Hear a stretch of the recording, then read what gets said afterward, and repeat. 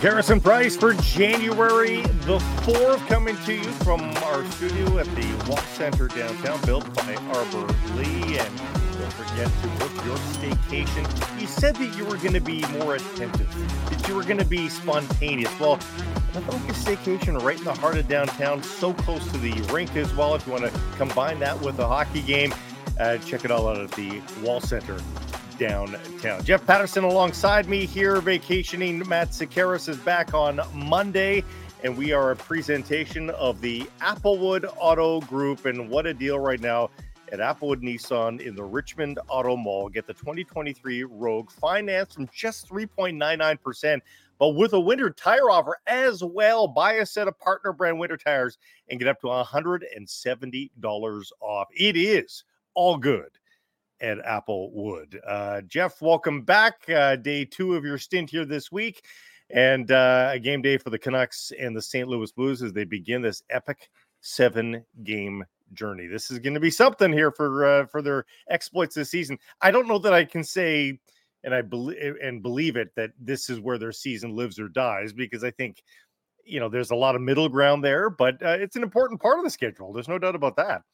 Yeah, they have feasted on Central Division teams for whatever reason. Part of the reason the Canucks have been as successful as they have this year, 7-1-2 against teams from the Central. The only outright loss was in Denver to the Colorado Avalanche, but they shut out the Blues back in October. They'll try to make it 2-2, and then they see St. Louis a little later on here this month back at Rogers Arena. But I think the first game of any long road trip, there is a little bit more heft to it in terms of the springboard. They bounced back from the Philadelphia loss. We like what we saw in the first period from them the other night against Ottawa. I'm not expecting 5 goals in the first period, but I do think, they've been so good at not chasing the games. They've opened the scoring so many times this season. They're a good team with the lead. We know that with the record about protecting leads when they go to the third period. And look, the Blues have already fired a coach. They've got one line of Robert Thomas with Jordan Kyrou and Pavel Buchnevich. And really after that, they're one of the lowest scoring teams in the NHL, one of the worst power plays in the National Hockey League. So this trip will get tougher from here.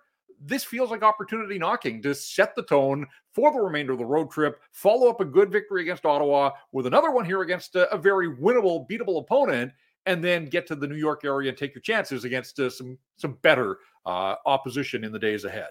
A win here gives you traction once again as you try to, get a buffer above 500. They needed the win versus Ottawa to negate the loss versus Philly. They do that, and now they can add to it. Again, traction above 500 and make sure that they're even that much higher above not only the playoff bar, which is looking pretty safe at this point, but above the rest, and an advantageous playoff matchup potentially as well, with the Kings and Golden Knights having mediocre spells. They're not slumping per se, but certainly more mediocre spells of late. You never know. Could they actually establish a little bit of a buffer zone between them and those two teams as well? We'll get more into the lineup in just a second. But our poll question today up on our socials, because today is also the day the Canucks find out of their first All-Star participant. How many Canucks will be at this year's NHL All-Star game? We talked a little bit about this yesterday. They know that one is going as of today. Everybody gets one as of today. But they've got 5 legitimate claims to be All-Stars. We haven't put 5 because give me a break. They're not getting 5. And I think we have to say, give me a break. No. They're not getting 4. We put 4 as an option. We've got 1, 2, 3, and 4 as options. 1 seems ridiculous to me. 4 seems just ridiculous. Not so much about deserving. It's just the sheer numbers. Like, how many teams can they afford to give 4 All-Stars to? And given that it's in Toronto, the Leafs are going to give get every consideration for that. So I think the answer for me is 2 or 3, Jeff. But where do you land? Yeah, I would think baseline of 2. Certainly, I think 3 on merit, but it does become a numbers game. And you just look around, like, McDavid and Draisaitl in Edmonton, like Evan Bouchard's having a great season, but is he going to the All-Star game? Probably not with those other 2 guys that are ahead of him. Colorado, you got to have McKinnon and Makar, Mikko Rantanen, like perennial All-Star, but sometimes there's just not enough room to squeeze all these guys in, and I think that's what's going to apply here. So I know yesterday we talked about who would the automatic one be. We'll find out. I said Quinn Hughes. You thought maybe Thatcher Demko. I think those 2 will be part of that weekend.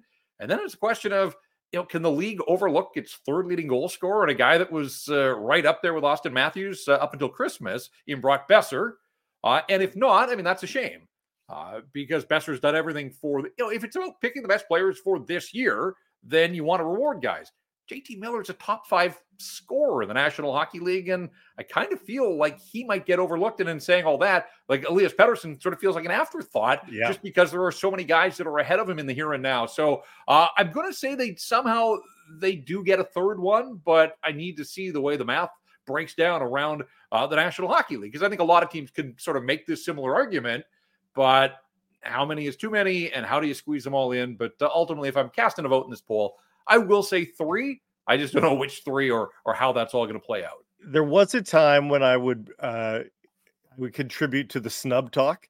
I don't know that I'm going to get too invested in snub talk. Just the way that this team is chosen, having mandatory all-stars for all teams, like it really does limit how many guys can go from every team. And there's just going to be snubs, and there's going to be some flagrant ones from the Vancouver Canucks. I mean, I think there's a legitimate possibility that the best player on the team, who I think is Elias Pettersson, is probably not going to go just by virtue of circumstance and how it all plays out. So I don't know that I'm going to get too up in arms about the snubs. I bet you that in general, the fans probably don't either, Jeff, because they might see that the numbers of game just doesn't play out for them as well. Well, and I think there's also an element of hey, if guys can get a week's rest instead of having to travel for this season, be all in for the Vancouver Canucks. That Pettersson, he represented the team last year in Florida. He had to travel. It didn't stop him on the way to 102 points. But I think there is an upside to, if it does end up just being 2 players, again, it's a weekend. They start out of the All-Star break in Carolina. So, guys, everybody's going to have to make their way east eventually there. But I don't think Elias Pettersson would be all that disappointed, to be perfectly honest with you. I know he wants to consider himself among the best in the National Hockey League, and that's one way to look at it. But he was there last year. He'll be there again. It's just this embarrassment of riches that they have individually this season. And I do wonder, too, Blake, if you're a Canucks fan, does the idea of 3 as opposed to even 2 or 1 Canucks participating in the All-Star weekend, does that up your interest? I'm not the target audience, right? This is more about for kids and younger generations and all of that. We do this for a living, and so I'll keep an eye on it. But, I've checked out on the All-Star games. It's, and it is games now with the 3-on-3. I've checked out long ago. The skills competition still holds a little bit of intrigue. And I guess, to answer my own question, if there are 3 Canucks and somehow they were all involved in the skills competition, yeah, maybe I'd want to watch that. But even with the changes to this year, I'm not sure that any of the Canucks that go will be involved in the skills competition. So I don't know if having 3 Canucks there as opposed to 1, for a lot of people, it's a tune-out altogether. The All-Star game or social media was built for the All-Star game or vice versa. That's how I consume the All-Star game, because if there's good moments, guess what? They're going to be on social media, and I'm going to see them there, and I won't have to sit through all of the stuff in between. So it'll make me search social media for Canuck moments, but I don't think it's going to have me watching the entirety of the skills day or the game. They'll do it upright. It's Toronto. They're not going to miss on this one. And I think after 2 years of experimenting, and look, I had no problem with the league experimenting in Vegas with the events in the Bellagio fountains, and last year on the beach with the dunk tank in Florida. They tried to take their location into account, but that was more about building a television event. As you can understand, for the people that were in the building, I mean, it's a buzzkill, right? They're just sitting there during these massive gaps as they're rolling these pre-recorded segments for the television product. Apparently, it's all going back in-house this year. And they're going to try to up the skills competition and throw in some money at the players, and we'll see if that gets their attention. But I'm with you there. The game itself, or multi-games on the second day of the event, just sort of take it or leave it. It's just not something that terribly intriguing to me. When you think back the last 10 years of the All-Star weekends, and the one that stands out is the year John Scott got there, and it basically became a bit of a farce, but in good fun, and everybody embraced it, and I think the league did too. But you can't go to that well every year, so we'll see. I mean, I get the corporate schmooze, but it's not going away, and I don't think it should. I think it plays a role for the NHL on the marketing side and its best clients and all that kind of stuff. Like there's a place for it, and it'll be a big deal in Toronto. It will. Just like these outdoor games on location in the city they're in, they're a big deal. But as we saw, the ratings came out for the Winter Classic down in Seattle, and they were like down the toilet. Again, I'm not saying flush the Winter Classic as an event, but I just think the novelty's gone. The proliferation of whether it's Stadium Series games or Heritage Classic, they're not what they once were. And ultimately, the first one that came out, you're never going to top it with Sid in the snow in Buffalo, the visuals, the optics, everything else. Now, to me, it's just kind of a so-so event, and the television ratings in the States certainly showed that for the Kraken and the Golden Knights on New Year's Day. Asking two young fan bases to support that TV rating was a lot to ask, and it didn't pay off for the NHL in that regard. So again, log on, cast your vote. 1, 2, 3, or 4 Canucks at this year's All-Star game. Canucks at St. Louis to begin this epic 7-game journey.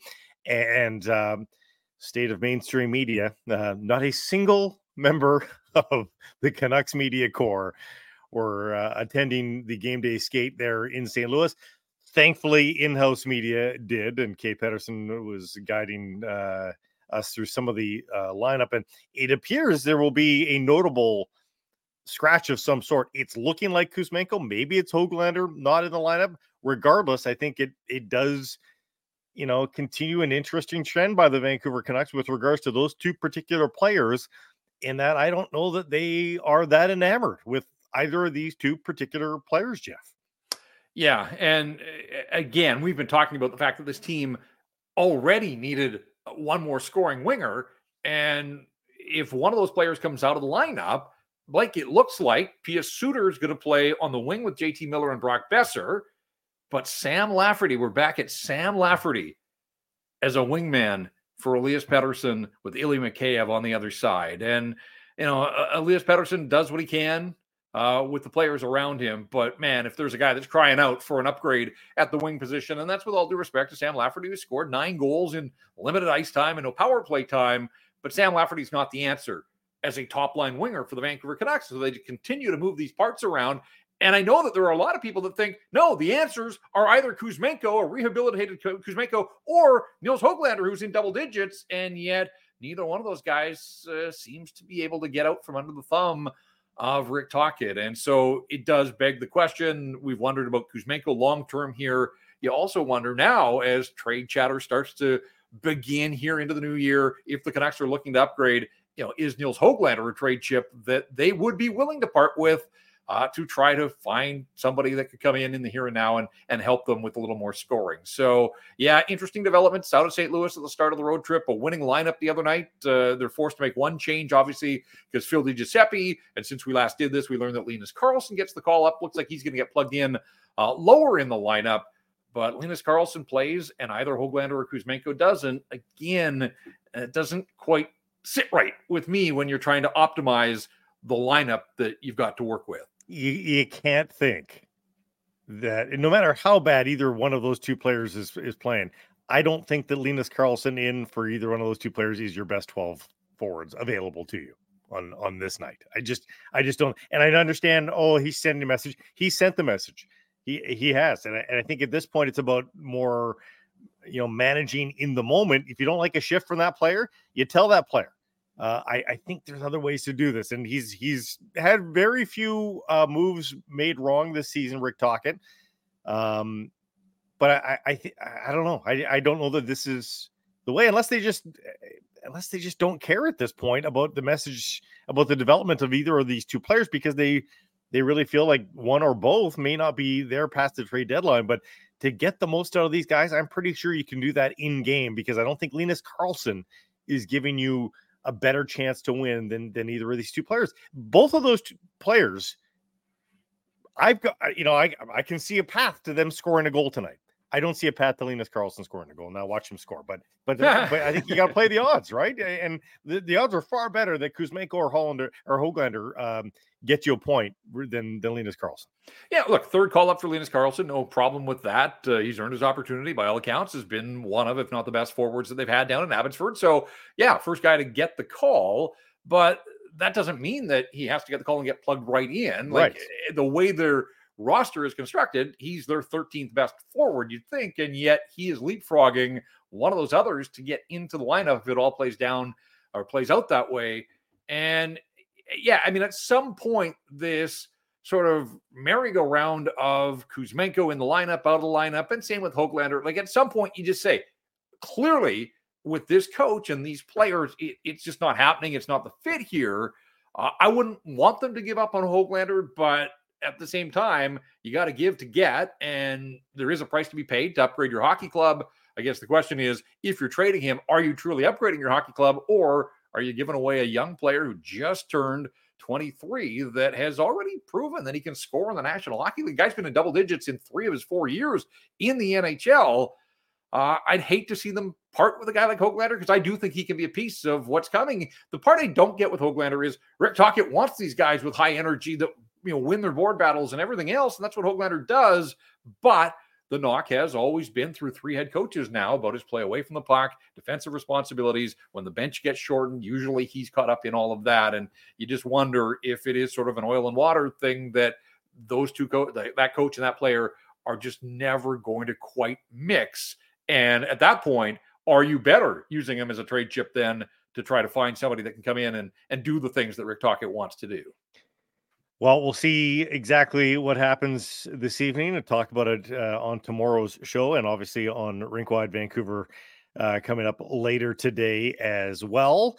The other consideration in the trade chip possibility is prospects, and boy, do the Canucks have some prospects now. Sweden into the final at the World Junior Hockey Championship with the trio of Canucks playing their roles, and all playing their roles pretty darn well. Elias Pettersson, EPD, has been an ice time leader for the team as a defensive defenseman. Wielander, of course, on the power play, and his plus minus was 9 or 10, I think, by the end of this game for the tournament. Looking pretty good defensively for a guy that's notable for his offense. And then at the top of the trifecta there is Jonathan Lekkerimaki, who gets a couple of goals from 2 different spots, one right in front in traffic and one from the scoring office, if you will, the sort of Ovechkin spot, with a nice snipe. I mean, these are 3 good stories for the Vancouver Canucks. And hey, prospects are going to have a role to play as the salary cap crunch gets worse with the cap hits over the next couple of years, particularly from OEL. But it's interesting to see like 3 guys developing just as you would hope here in their draft +1 and draft years, draft +2 as well. Yeah, and under the eyes of Patrick Allvin, who is there and watching, and I'm sure they're aware of that. I don't know that that adds pressure at this point. They're playing for a gold medal now in front of their home country. There's enough pressure there. Patrick Allvin at this point is just another Swedish guy that's in the crowd, essentially, for them. But they have played their way to, like, what an opportunity. We know what it means to Canada to play for the World Junior Gold on home soil. The Swedes are going to have that opportunity now. And the fact that Lekkerimaki is the guy that's driving the bus and is tied for the tournament scoring lead and the game winner here earlier today. Yeah, I mean, this is good news. Like, I think back to last year's World Juniors where it was disappointing. I didn't want to call him a bust, but to see the growth year over year, and he's not the first guy and he won't be the last, but you forget sometimes that, they are teenagers. They're still growing physically, mentally. It was a disappointing World Juniors for him last year, and for him to step out center stage, the shot, like, the dude can just flat out shoot the puck. I mean, that's a gift. And at the NHL level, most guys can shoot the puck, but some sort of separate themselves. And I think he is in that category. That's his meal ticket. Question is he comes over to North America, smaller ice, bigger and better opponents. He scores so many of those, like, where he curls off as a right-hand shot, but he curls, out of the corner on the left wing boards, cuts out. Like, can he score that goal from distance? Was he going to have the time and space in the NHL against NHL goaltending? So, again, I take nothing away from what he's done. He can only beat the goaltenders that are in front of him, and he keeps doing that with regularity and with some flash and some flourish. So it's been fun. And to have 3 Canucks on that team, EP, the defenseman, big, physical. I've seen a lot of contact. He initiates contact an awful lot. Willander's kind of been understated, but as you said, just solid, seems to be in the right spots at all times. So, yeah, like, this is kind of exciting now that as much as we would have liked Canada to have more success, if you have to adopt a team, you could do a whole lot worse than the Swedes with all these Canucks there. And for Patrick Allvin to be able to just watch it, in person is different than watching on TV. You can see away from the puck. You can, focus on individuals and what they're doing and all those types of things. So I think it's great that Allvin's there and getting the opportunity to see these three guys play on the biggest possible stage for them at their age group. Those three guys, Hunter Brustevich leading the OHL in scoring. I mean, it's up now to the Canucks to determine, are these guys suspects or prospects? And is it projectable to the NHL? As you said, that's on the coaching staff, and we'll maybe get an indication of their thoughts on all those players by the trade deadline this year, depending on what happens. Big show. We'll talk about a lot of these topics and more with our couple of guests. Let's get into the menu presented by Greta Bar and Grill. A great spot if you're headed towards the game. So close. It's ours and Canucks Army's home for food, drinks, and watching the game pre and post game. Head to Greta. And coming up next, Patrick Johnston of the province will give us his take on the road trip to come. We'll get into Rick Tocchet's approach with the team and his imprint on the squad, and the possibility of a signed Elias Pettersson maybe before the All-Star break. Hashtag the best and worst of Twitter to follow. Golf is back. We'll let you know when and where, and the Canadian Quotient playing a big role in golf's return to the new year. And then Rob Williams from the Daily Hive and the Offside Vertical stops by with his take on some interesting moments in and around the Canucks, including an appearance by the Great One.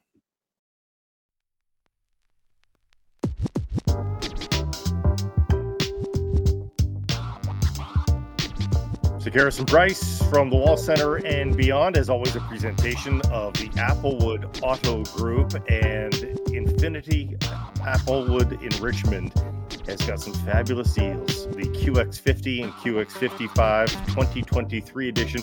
Finance it from 0%. Yes, 0% interest in today's economy. It can be done. Lease it from 2.99%. Also amazing. Plus, you get $1,500 in bonus cash. So head to the Richmond Auto Mall. Applewood Infinity in Richmond. It's all good at Applewood. It's also always good when we have Patrick Johnston on from the province and theprovince.com, who is full of smiles. You clearly have been watching the Swedish team at the World Juniors. That's what's put you in such a good mood. Is that right? Absolutely. Yeah. John Lekaramaki, the star of the tournament, or whatever we're saying at this point. Yeah. That kid can finish. Holy smokes. I mean, it does have you dreaming. We've been bandying about what that means for the Canucks going forward a little bit. What do you think the Canucks think of Jonathan Lekaramaki? Because it's been a tale of 12 months and then 12 months. And the last 12 months have been great, but the prior 12 not so great. But they are kids and they develop, and it's trending in the right direction. What do you think they think of him, given that they do want to improve this season? Well, they look at in terms of value, you mean like trade chip. I mean, is that somebody that they're willing to depart? Well, I am of two minds. They obviously, we know they want to add a winger or a top six forward. That is clear. To do that will be an expensive thing to do. And so inherently you end up looking at prospects and what you have and how the rest of your roster fills out. At the same time, I have been thinking about this for a while. I think no team wants to trade at first, but if they are going to be where they're going to probably finish, which is going to be, that pick will be in the high 20s. I think that first round pick is something they're if you're trying to do your hierarchy of willingness to trade things, that's definitely above trading Lekaramaki. I think back a lot to that conversation I had with Jim Rutherford last month, where we talked about the OEL buyout and the impact that's going to have on their cap situation. And it is very clear that they are at least planning on Lekaramaki and hopefully Willander, being guys that can be in the NHL lineup, not next year, but the year after that, when that buyout really starts to ramp up. That he is a player. They need their young guys on ELCs to help them manage their way through this situation that I think they know they created for themselves, but they believe they can do it. I mean, they look at how things have gone with the current prospects, with the lower end prospects that are in Abbotsford, and they say, listen, both these guys, we believe in our model, we believe in our system, we think it's going to work, and these guys need to be Vancouver Canucks in a season or two. So yeah, I think that as much as anything is driving the thinking. Of course, if you can add a player right now who will drive you closer to the Stanley Cup, I think they will think long and hard about that. I don't think it is a thing they would very much like to do, though. They know the price is there, but I don't know if that's a player really they want to give up, given what they need in the years to come. Patrick, the shot is undeniable, and we've known that for a while about Lekkerimaki. I guess the question is, and it gets asked of anybody that performs on the bigger ice coming over to North America, time and space. Yeah. Can he get that shot away? Can he score those goals? And is there maybe a cautionary tale a little bit? Like Brock Besser broke into the league, advertised as having a great shot, and he scored a bunch of goals early. But now you look at Brock and the way that he's scoring. Is it just as simple as saying this guy's a scorer and a shooter? He's going to be able to do it on any kind of ice. Well, I'll go even further back, right? Like that was the thing. I think in hindsight, we realized it was a problem with Jake Virtanen's game, right? Jake, you look at his highlight reels from junior, and all his goals were scored with him facing no one between him and the goalie, right? Like all he beat defensemen up ice and then just skated his way to the net and didn't have to deal with any pressure defensively. And then he got to the NHL, and even with his big body, he couldn't figure it out. So here's Jonathan Lekkerimaki, who's a slight guy who will need to use his hockey sense to create scoring opportunities for himself. And you're right, like Brock Besser has figured out. I asked him this last week, and he didn't. Oh no, it's all just good fortune and blah blah blah. It's like, come on, Brock, you've made yourself a better player. You are scoring greasy goals that weren't necessarily there the last couple seasons, and a lot of that is being hockey smart, or being strong, finding the seams. Rick Tocchet talked about how good he is at finding the seams. Lekkerimaki is going to have to do that. Now, one of the strong things we have seen from him this year, after realistically a tough season last year, is if you watch the way he is scoring goals in Sweden. Now, yes, there are a lot of goals like the ones he scored today where they're from the outside, quick release, picking spots. You're playing against goalies in the World Juniors who are good, but they're not NHL goalies. And if you're going to score against goalies who are much better than you've seen before, you can't just do that one thing. And what we've seen from him in the SHL this year is we have seen him scoring from other spots. I remember early on, he scored a couple nice goals in the exhibition season in Sweden. And you're like, okay, that's nice. Now I want to see it, on top of the crease. I want to see him score from the slot. I want to see him score under pressure. And we have seen evidence of that. Good. That's progress. That's what you want. He's talented enough that you'd hope that that's where he would be. But obviously, it sounds like he's going to come at least to the AHL next year, and he'll have to show he can do that at the AHL level. And then obviously the ultimate test comes after that. He scored a couple of goals doing the JT Miller. Am I blind, or have they been doing this for recent years? But I have seen more of this exiting the zone as a shooter and then skating downhill into right. Is that just new? Or have I been blind to that? I mean, it's a thing that has been highlighted to me in the past. If you were paying attention, at least in the early days of the Edmonton Oilers power play with Connor McDavid, a lot of what they were trying to do was create essentially rush opportunities. It's a bit of a rush scenario. And yeah, that Miller thing reminds me of what, the Oilers were trying to do with McDavid. Obviously different quality of player, but yes, a strength of Miller is that shot, is that coming in off the wing, changing your angle a little bit, giving the goalie something to track. It's better than a static shooter, I think, is the thinking. So yeah, seeing Lekkerimaki do that is remnant. You're exactly right. It reminds me of Miller, which reminds me of McDavid. So there we go. Hey, good models absolutely. to work from. JT Miller, one of the best. He is one of the best power play players in the league. Like that is something he is very good at. And so you could do worse than model yourself after JT Miller. He's one of the best power play players in the league. He's not one of the best penalty killers. And I think that's been apparent for a while now. And I don't know if you saw the tweet that I had yesterday, but since December the 5th, so basically a month now, Canucks penalty kill is 6th best in the National Hockey League, which is a far cry from where it's been over the last couple of years. And the biggest switch to me in all of that is they got Pia Suter back. Teddy Blueger's had a run of games now since his injury and joining the team, but they have turned the penalty killing duty over to Suter, to Blueger, to Joshua, and Nils Amon, and JT and Elias Pettersson. They sometimes get a little mop-up duty at the end of PKs, but they are not the primary penalty killers, and proof's in the pudding here. The penalty kill's been pretty damn good for the last month or so. Yeah, absolutely. listen, I think you want to give the player the chance. I think, it was the rhetoric early in the season was that JT says, I want to be good at this. And they gave him some runway and it didn't work out. Maybe he can come back to it. Maybe he can figure it out. I mean, obviously we know how much he talks with Rick Tocchet and tries to learn about the game. And I think has improved elements of his game this year.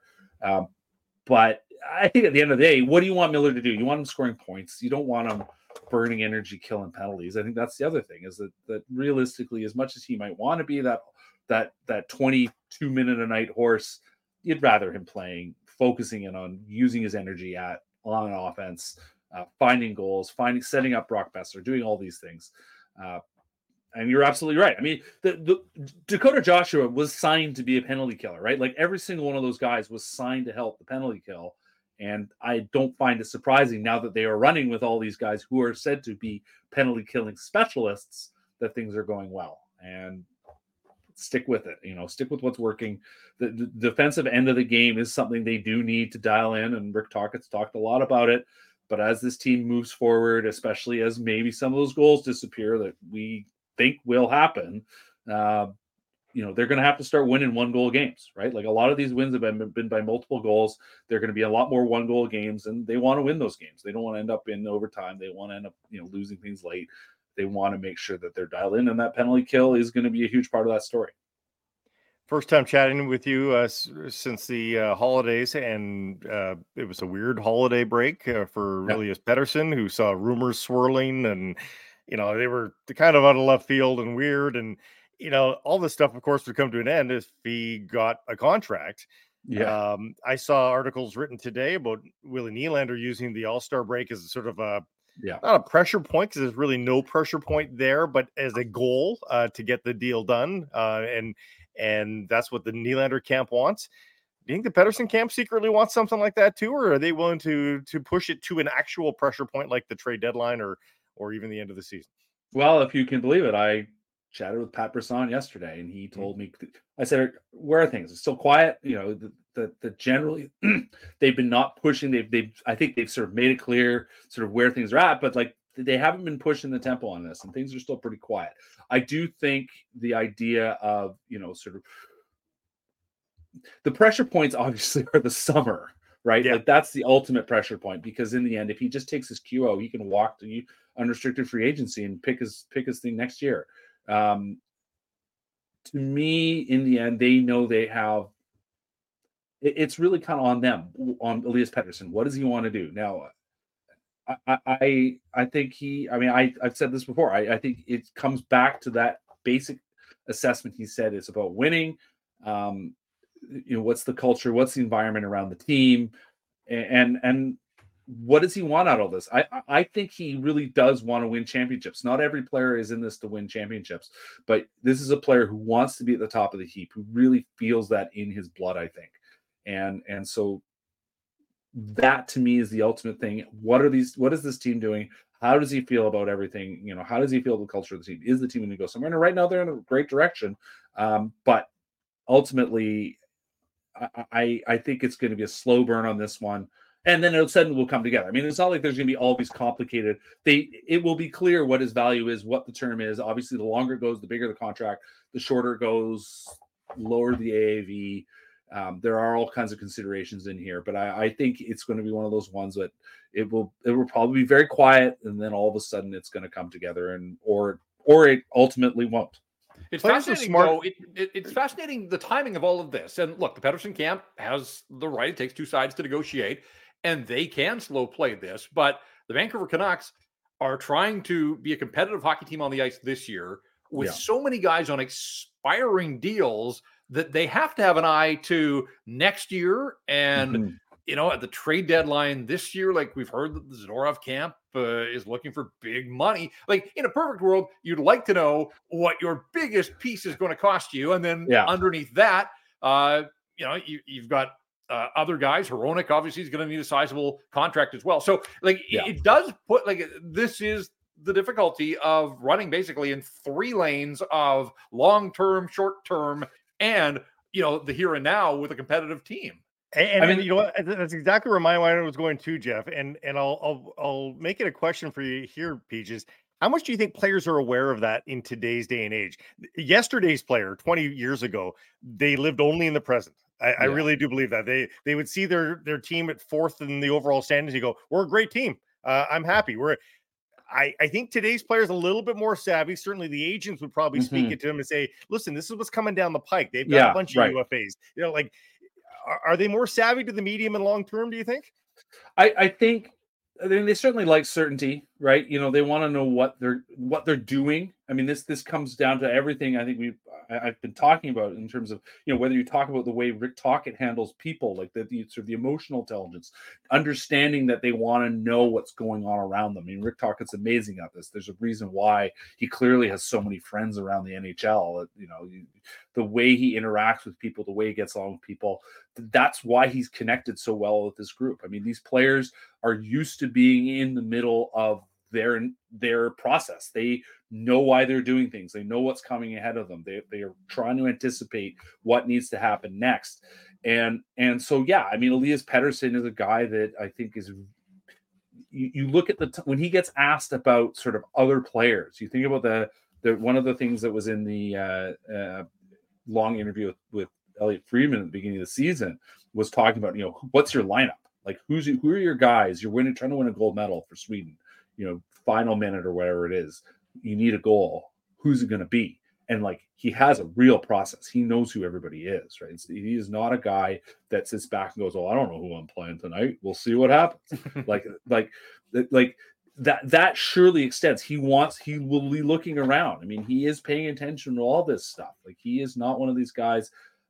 He doesn't talk a lot about it, but he knows what the conversation is. And so he is in the middle. I mean, obviously you have agents, and in general, you want them to guide you to where you want to be. And he made an intentional switch to JP Perry and Pat Brisson a couple of years ago because he wanted the best, right? He wanted that full service agency. He wanted to have everything going. And he saw how much money these guys have gotten for their players. Like, that was an intentional choice.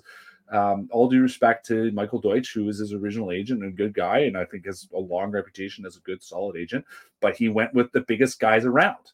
And that was intentional. Like, that this is a guy that clearly knows what he wants and has put it on his agents. I mean, they've got it for their players before. You can look at Tyler Myers, right? Look at any of the long list of guys elsewhere that they've had on their list.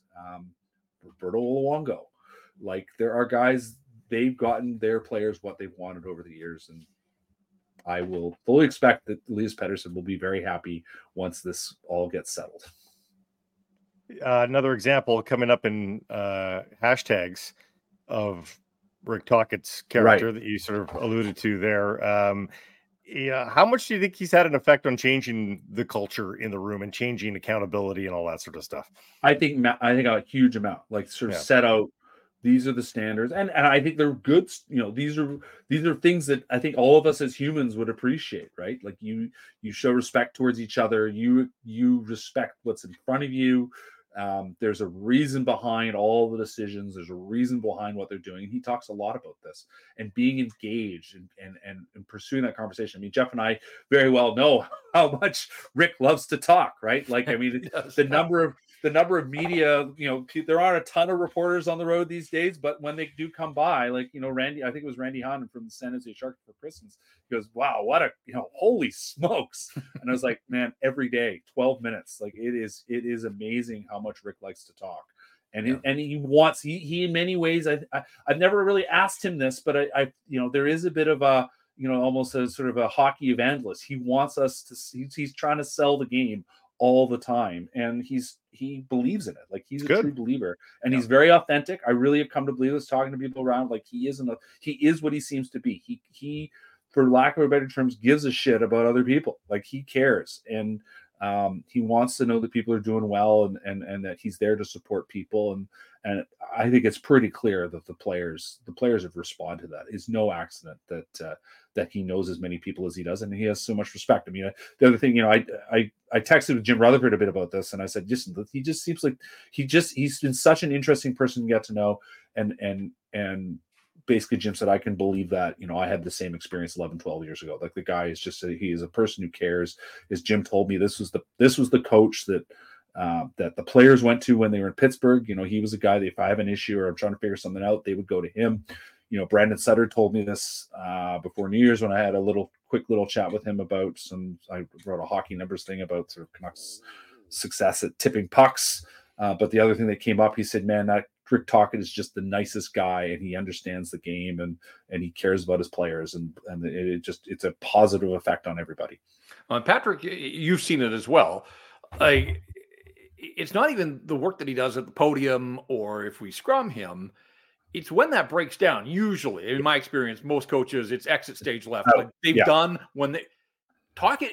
It's like he wants it to continue. Yeah. And the number of times, just small talk. And I've told the story to others. Were you there the day at UBC? I can't remember if you were part of that. Yeah. Yeah. So there were about 6 or 8 media guys out at UBC after a practice, and we did all the official business.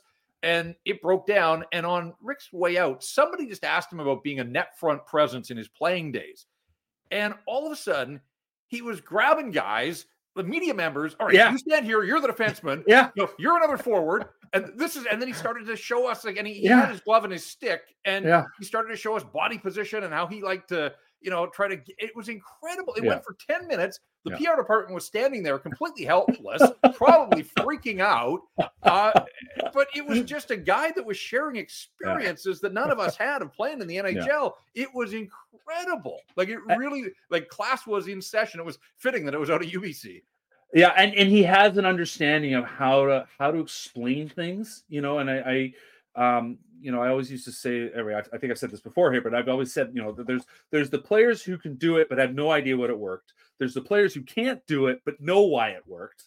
There's the players who can't do it and have no idea. That's most of us. And then there's the top end, the guys who did it and understood. And Tocchet's one of those guys, and he knows, and that's why he's such a good coach. You talk about, there was he mentioned his good buddy Wayne Gretzky as the most famous person in his phone. But one of the criticisms, I think we go back. Gretzky, I think, tried his best to understand how athletes learn. But oftentimes those elite guys, because they could just do it, it was hard for them to understand how you get better, and Tocchet has clearly, since he retired, even obviously when he was playing, was trying to figure out how the game works. How do these things come together? What is the point of all this? Why are you teaching these things? What is the base element of what is offense about? People will scoring goals. I said, well, how do you score a goal? I don't know. You're trying to break apart the defense. You have to break apart the defense to create the opportunities, right? And he's a guy that thinks about this all the time. Adam Foote brought this up to me when I was talking to him before Christmas for the story I did on Foote. He just said, man, the way Rick explains stuff is just, he's so on point and so insightful. And it delivers, right? Like his teams play well. They play well. It's fun, exciting hockey. The players are enjoying themselves and they're getting results. Coaching a big part on a 7-game road trip. Quickly before you go, over under on wins here, given the given the schedule and the opponents, it's not going to be easy. Well, I told Chappie on that for Province Sports. We have a discussion every week, and we talk about this. And I said I went and said 5-2, so I'm going to have to stick with that. Wow. It's going to be a big trip, but there's it's even that New York stretch. The 3 and 4. They're not. I mean, I haven't actually double checked if they're moving hotels. The last time they did it, they actually did move hotels for each game. Even that is barely anything, right? Nothing, like there's you can handle that. They're in St. Louis. St. Louis to New York will, Vancouver to St. Louis is the longest part of the stretch. Then St. Louis to New York is the second longest part of the stretch, other than coming home, of course. But after that, it's Buffalo, Columbus, Pittsburgh. Like these are all very short flights. You're up and down. And they've got breaks in between. This entire schedule now through the rest of the season is set up for them to succeed. There's not a lot of demanding stuff in there anymore. This is obviously the longest trip. That will just be a chore, but in terms of rest and recovery, they're going to have a lot of it. And again, Rick Tocchet dialed in on all that stuff. They are going to try to optimize themselves. It was funny. I think that last chat we had, he talked so much. Or it was on the weekend. It was the last one I was there for. On the weekend, he talked so much just about, taking the advice on when to travel, staying over a night, traveling in the morning, things like that. Just recognizing the importance of getting to bed, not sitting in a plane after a game. All these things. They are trying to optimize themselves as much as they can. And I've come to think that that's part of the story on this season. They're doing all the smart things, and they're getting the results because of it. So 5-2. Delightful, insightful as usual. Thank you, Patrick. We'll talk to you next week. Always, guys. Take care.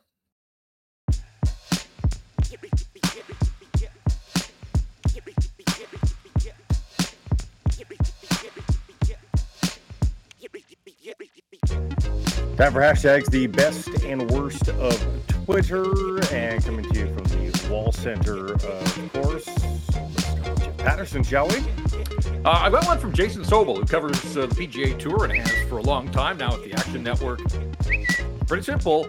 There's live golf being played today, y'all. On the Century over at Kapalua, 5 Canadians, including 3 BC boys. Adam Hadwin, Nick Taylor, coming off his win at the Canadian Open. Adam Svensson is in the field as well, along with Corey Connors and Mackenzie Hughes. So it's only a 59-man field, no cut. Great way to start the year for these guys and get a jump on just about everybody else in the sport. And to have 3 of the BC guys there to start the year, we got golf back. So looking forward to that. Fabulous stuff. The only thing is, what is going on with golf? That's the only problem. At Adam_Stanley, Mackenzie Hughes got a few things off his chest in Hawaii.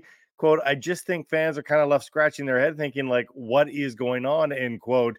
Here's everything you need to know from Hughes, a thoughtful guy with a measured point of view. We've already chronicled this a little bit, Jeff, that, now the players themselves are saying, listen, we don't have any information. What the hell is going on? And Hughes has gone on to express his frustration. Said it's been a very weird year. I thought there were a lot of times that we sat in those meetings thinking that we were having good, meaningful discussions. Then a month later, something would happen. And you'd be like, wait, we didn't even really decide on this yet. I don't think the players feel like they have any control over the sport that they participate in. Nor do they feel like they have confidence in the leadership that they've got. Yeah, and of course, it's kind of been out of sight, out of mind, because golf has gone dormant here for the last couple of months. But in that time, John Rahm packs up and he goes to live. So that storyline not going away at all. I saw Mackenzie Hughes' comments, just talked about entitlement out on the PGA Tour, the fact that they're all losing the plot here, or that fans are the ones that are really getting hosed. And so, good for him for stepping up and speaking up like that. And hopefully will remain a strong voice off the course. And let's hope, like the rest of the Canadians, a strong voice on the golf course as well this year. Absolutely. Give us another one. So I've got one from Kelly Chase, a former St. Louis Blues tough guy at Chasin' Pucks 39. He's been waging a pretty public battle against leukemia for a while now. And this is a guy that engaged in a lot of fights during his time in the NHL, but in the fight of his life right now.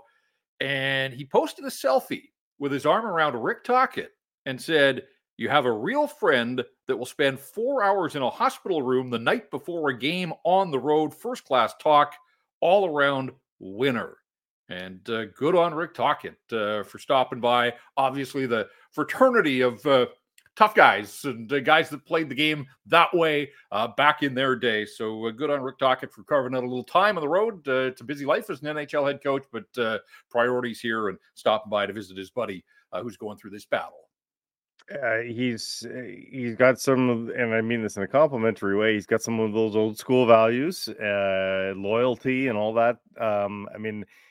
Some of that's going to get passed down to the team too, right? I mean, yep. we talk about this in a bad way about the Canucks organization, about how, the leadership at the tippity top can somehow have a detrimental effect on the team. Well, at least within the dressing room, though, they're getting good leadership from Rick Tocchet, and I think I don't think it's too mushy to say, players are going to see that sort of loyalty, sure. and they're going to bring it to the ice. They're going to say, hey, if he's doing that, I mean, the least I can do is do X for my teammate out on the ice. At Sportsnet, the dressing room was the place to be on tonight's panel, and the popcorn emoji. Things getting a little bit heated on one of the Sportsnet panels, primarily between Jamal Mayers and Jennifer Botterill. And it stayed civil, but ultimately, direct opposition, but a pretty serious topic, and that is this on-ice retribution trend that we've seen over the last week and a half in the National Hockey League, Jeff. And I think it's just coincidental. I don't think anything has happened to open the doors for this necessarily. But Hartman v. Perfetti is perhaps the most ridiculous version of it. It's one thing to get the revenge hit on a guy. It's another thing to fight a guy that doesn't want to fight. And we even saw that a couple of times in the last couple of weeks. But Hartman high-sticking Perfetti on purpose in a face-off where Hartman's admitting that he's doing it as retribution for something Perfetti wasn't even involved in. I mean, it's next-level ridiculousness. And Jamal Mayers is there saying he's totally fine with it. And sometimes you need to do these sorts of things. And Botterill just said, "Are you kidding me?" Like it was an absolutely stunning discussion and one that I can't believe needed to be had.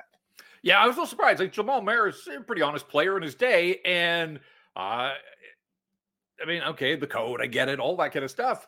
But fairly measured in his analysis work and the parts that I've seen of him. But you could see Jennifer Botterill across the table just sort of fuming as he was going, and eventually the steam coming out of her ears. And good on her. I'm a big fan of Jennifer Botterill. I think she's been a terrific addition to those Hockey Night panels and midweek as well.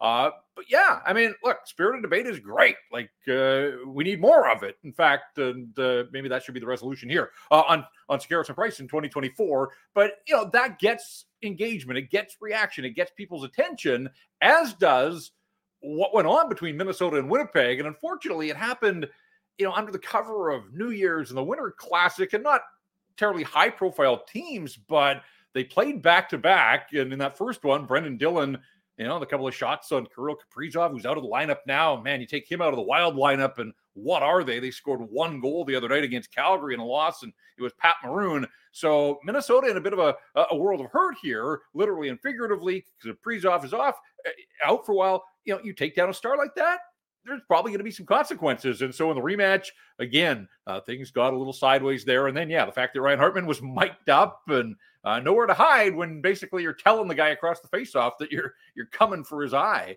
So we'll see where things go here. They do play again one more time, and I saw people already circling that one on the calendar. But again, like the panel, you know, some of that stuff, like I don't need high sticks in the face, but again, a little bit of rivalry, a little bit of heat to some of these games. I'm totally okay with that. Well, absolutely. I've always subscribed to, if you didn't like the way that guy was hit, then go hit the guy that gave you the hit. But to jump guys, to high stick them as retribution, isn't, especially, I mean, it's not even in the course of play, really. It's it's at the face-off. It's absolutely ridiculous. But the other thing to consider is for segments like that, folks, and not that Jamal Mayers doesn't think that. I have no idea if he does or does not. Sometimes you do have to, as Matt often says, put on the clown shoes a little bit and be oppositional just for the sake of a debate. I'm going to hope that's what was happening there with Jamal Mayers and me being the tough guy back in his playing days. Maybe he put up his hand and said, okay, I'll be devil's advocate here. But it looked like a natural debate to me. So I just throw that out there as a possibility here. Are you out of hashtags? No, I got one more quick one here from Seth Rohrbaugh, who has covered the Pittsburgh Penguins for a long time for the Tribune Review in Pittsburgh. And his post was a little light news. Jesse Puljujarvi is slated to join the Wilkes-Barre Scranton Penguins on a professional tryout. You remember Jesse Puljujarvi from past movies like Edmonton and Carolina. He's only 25. Now, he's coming off double hip surgery here. Oof. And apparently he's been skating with the Penguins for a little while, but has now agreed to a PTO and going to go down to the minors and try his way back to the National Hockey League. Like, this is a guy that had 15 and 14 goals in consecutive seasons in Edmonton not that long ago. 4th overall pick. Of course, the guy taken one before Ole Olevi in that 2016 National Hockey League draft. So really going to be interesting to see if there is still a player in there. He does have a little bit of time on his side. The fact that, relatively young body could heal up at 25. We'll see if there's another act left for Jesse Puljujarvi in the National Hockey League. Obviously, Patrick Laine had a tremendous success at times in the National Hockey League.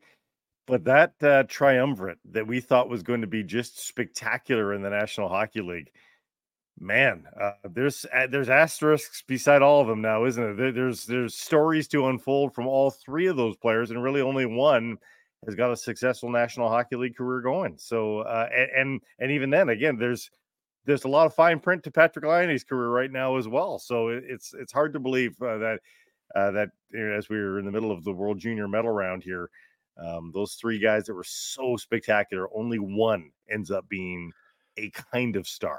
Well, and really, I mean, obviously the Leafs got it right at the top of the draft with Austin Matthews, but Pierre-Luc Dubois went third overall, and he's worn out his welcome in a couple of stops already, forced his way out of Winnipeg, and, has found a good spot in Los Angeles, rather.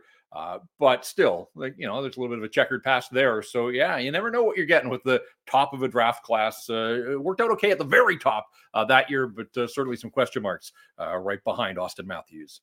And that is hashtags for today.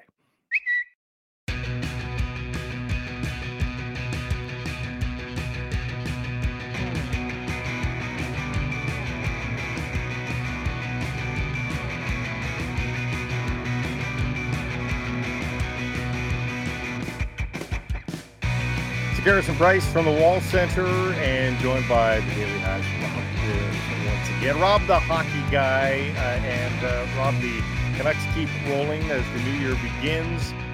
They keep high rolling as well. There was some star-studded guests in the VIP seats. Francesco Aquilini coming down with the Great Unwashed and watching games with the public, but he had some good wingmen, shall we say? Yes, with the public, sort of, with the other, the elite, I guess, in the elite public, yeah. But yeah, no, like close by to the non-elite seats, because of course there's only a handful of rows in that new VIP section. It's funny, I was trying to spot him from the press box, and there was another guy wearing like a similar colored jacket to Gretzky, and I thought initially that was him, and that guy was sort of sitting by himself, and he was sitting in a black seat that was not a VIP seat, and I was like, they didn't put Wayne in one of the plush extra leg room seats, but no, yeah, he with Francesco Aquilini, which I think always makes for good meme material, and also of course Chad Kruger from Nickelback, and yeah, I think that's. It made for fun social media content, I think, on an otherwise also fun first period, and I think the last couple periods were a little bit more forgettable as the Canucks cruised to victory. Hey, Rob, you wrote about the fact that Gretzky was there. Were you surprised at the reaction that he got? Like, I know he's the great one. I get it. I know his place in hockey royalty. I understand. But like, he's been back to Vancouver before, obviously torch in 2010 at the Olympics. And this is also a guy that torched the Canucks for, most of his career and every other team. I was surprised at sort of this visceral reaction. It was almost like they sprung it on the crowd. But I don't know, maybe people were just in the holiday mood. But like the standing O, it felt a little over the top, quite frankly, for me. Yeah, it was a lot. I mean, I think we saw something similar with Marcus Naslund as well, right? Where I thought, I was like, wow, okay, this is a little bit more than the average ovation. I think you find that a bit more when it's a bit of more of a surprise, I guess, to the fans. I mean, obviously, Jeff, spotted him at the morning skate, so I had a pretty good idea he was going to be there, but I don't know that everyone that arrives to the rink is expecting to see the great one in attendance. So I think the surprise factor, I think, adds to it. I think if you'd shown like things in the crowd, I saw Henrik at Whole Foods last week, right? Like it's not as much of a big surprise. So I think that added to it. But I would agree, yeah. And I thought it was good. The Canucks game presentation team, they kind of kept him on the screen for a little while. So you could see Wayne at first just sort of doing the polite waves and expecting, I think, the camera to pan away, and it just stays on him. And he's like, well, I guess I better stand up here, So yeah, it was fun to see. But all of my did the weird wave with. Well, whoever was in the row behind them was also very social because Chad and Wayne were talking with them as much as they were with Francesco, which, again, as you mentioned, Rob, made for some interesting memes because at times it looked like they were completely excluding Francesco, which was chef's kiss. But it was a lot of fun to see him. And as you mentioned, it was an interesting game, big first period. But in the end, the other takeaway was that Thatcher Demko continues to climb the ladder for goaltending wins. It feels like he just arrived and he's already joining the top handful of Canuck goaltenders, taking over from his tutor early in his career in Jacob Markstrom, who is next on the list. So it's pretty unbelievable. Yeah, this wasn't on my radar at all. I saw it, Blake. I saw your tweet about it that he tied Jacob Markstrom. 99 wins now. His next will be 100.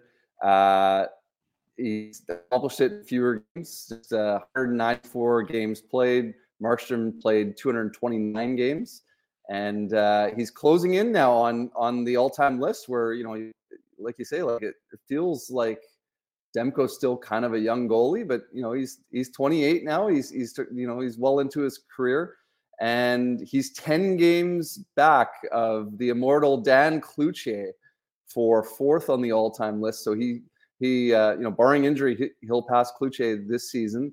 And seems inevitable he gets to third, right, guys? Isn't it inevitable he at least gets to third? I think you mark this one down for a future poll question. But look, he's 28. He's sitting on 100. His next win will be 100.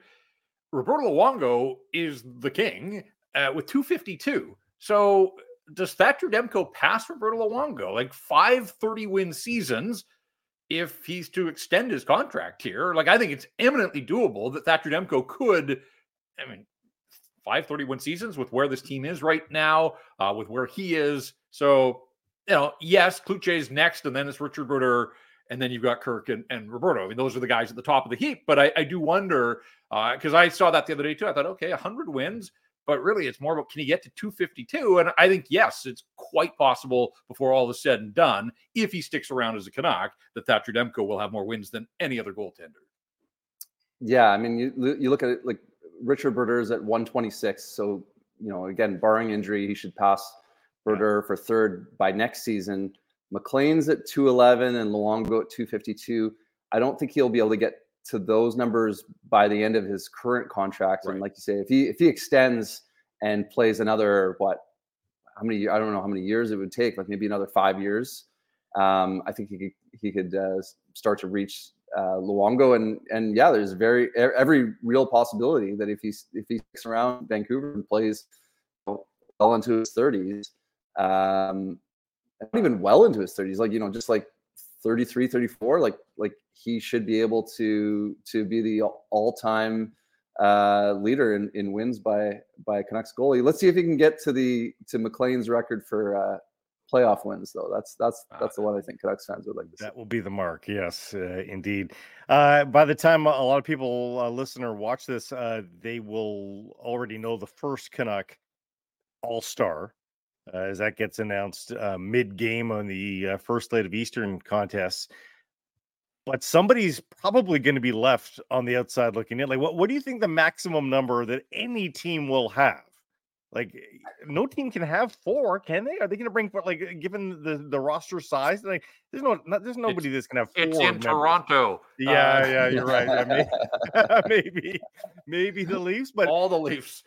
I mean, is it possible that they have four? I mean, if it's only three, there's two guys that are probably going to be disappointed, or at least on the outside. As Jeff has chronicled, we're not sure that Elias Pettersson will be disappointed if he doesn't have to go, but there could be two guys that are on the outside for sure.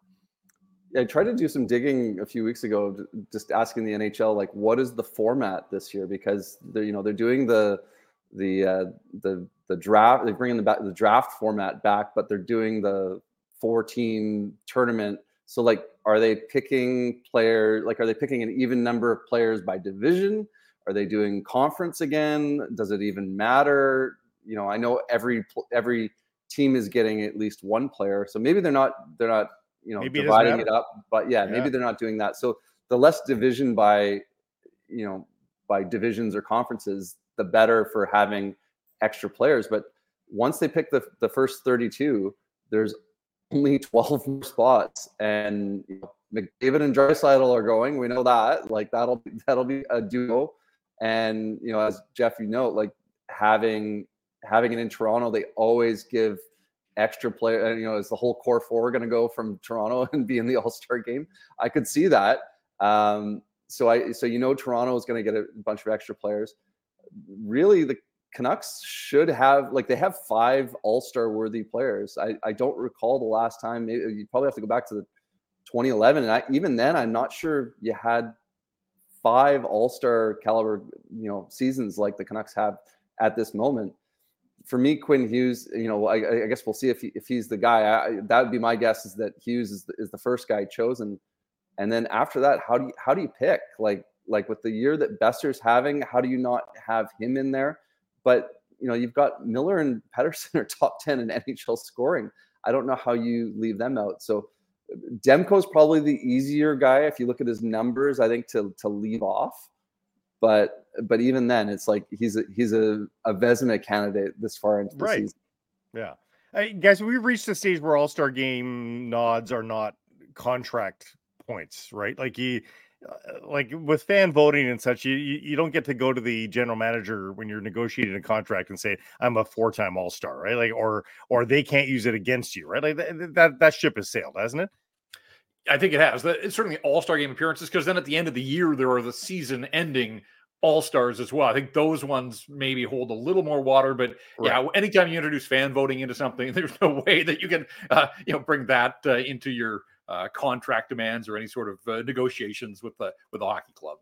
It's lost so much of its luster, even just for you used to be able to say a 10-time All-Star. I think they even did that when they introduced Gretzky.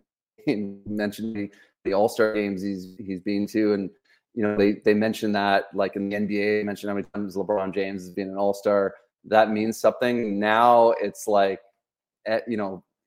you're an All-Star if you play on a bad team and you get a guaranteed spot. But if you're playing, poor Ryan Nugent-Hopkins, how to try to make the All-Star game with McDavid and Draisaitl, how do you do that?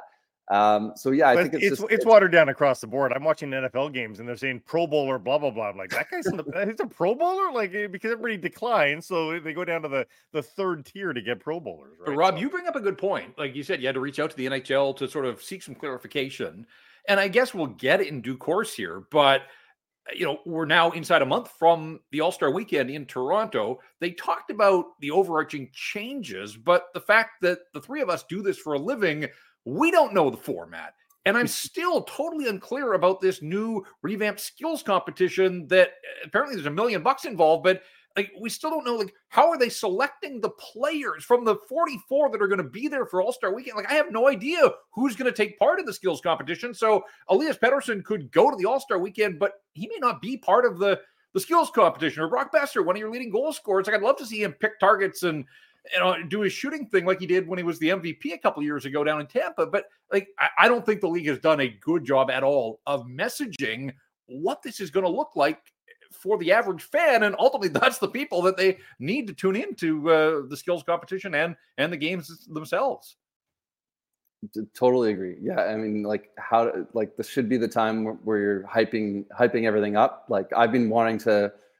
I reached out because I wanted to write about this exact topic of who's going to get snubbed from the Canucks, and then I was like, I don't think I can even write about it because I don't even know the rules of the game.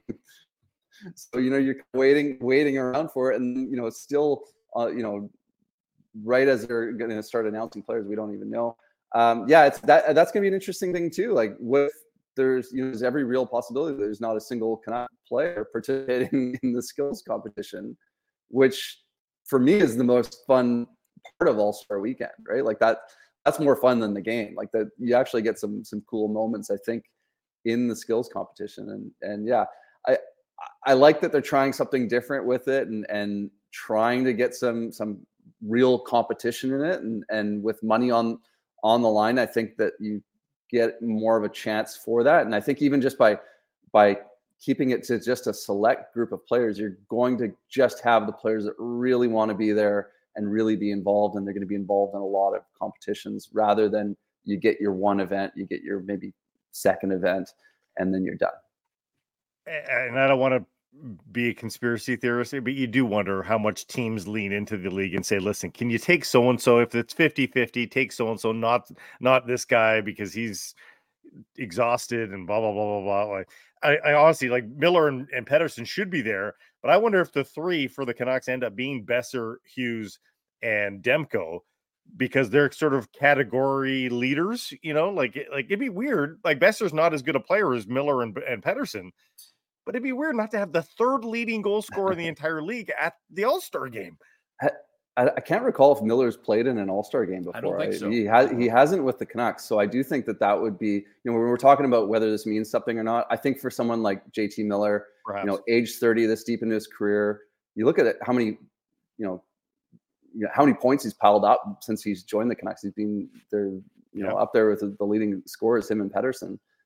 I think this would really mean a lot to JT Miller, whether you admit it publicly or not, I'm not sure, but I think this would definitely mean a lot to Miller if he got to go. Yeah, I mean, he had his 99-point season the other 2 years ago. He didn't go then. I think Thatcher Demko was their rep that year in Vegas. So, overlooked a little perhaps, and obviously he had a big finish that year after the All-Star break. But knowing JT a little, like, I wonder, like, yeah, on one hand, sure, it would be nice to be acknowledged. The other hand, the trip to Toronto, to have to go halfway across the continent where you could have a week off, and I don't know. It'd be interesting to get inside his brain and sort of get the real truth about where he stood and how he felt about participating in an All-Star weekend. For all of them, I mean, I'm sure all of them want a bit of a break. Although they got a long Christmas break, a long holiday break. So, and the schedule works that they start out of the break in Carolina, so you're heading east regardless. That's true too. Yeah, Pettersson last year had to get to Florida, and then I think where they started out in Jersey, I guess, out of the All-Star break last year. So you sort of factor some of that in as well in terms of the logistics involved. I do wonder if Pettersson wants to go this time, because you just know the questions are going to come from, and of all places to have the All-Star game, to have it in Toronto. Yeah, it's going to be the media day is going to be maxed out with people just asking about the contracts. Maybe he gets a question about Chicago. I don't know. So I think if there's one guy that might be like, maybe it'd be a good year to sit out. Maybe it'd be Pettersson. I'm sure he'd be honored to go otherwise. But the media day, I don't think would be a favorite for someone in his position this season. Or how about they just say to the Canucks, here's the number. Hit that number, and it's out of the way by the All-Star break, and we don't have a big circus. How about that? Maybe that happens. Would be nice. Rob, thank you for this. Appreciate it. And we'll be looking for the latest in the Offside Vertical and Daily Hive, and we'll talk to you next week. Sounds great. Thanks, guys.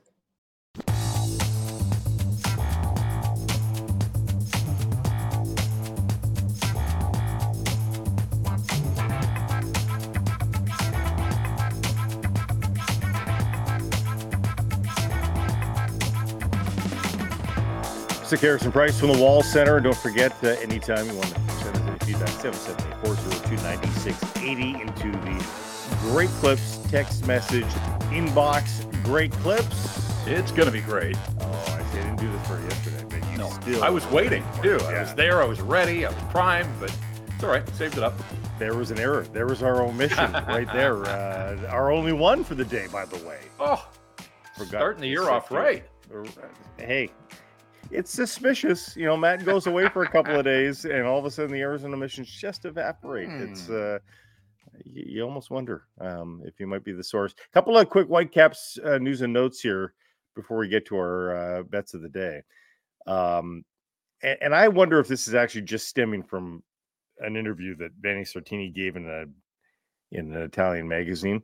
But there's other people now furthering this at MLS Transfers, saying Vancouver Whitecaps left back Ali Ahmed has growing interest from Europe, including from Portuguese powerhouse Sporting CP. Now, the Vanni stuff was talking about who could play in Serie A sometime, and he mentioned Ahmed. This is to the Portuguese league, obviously.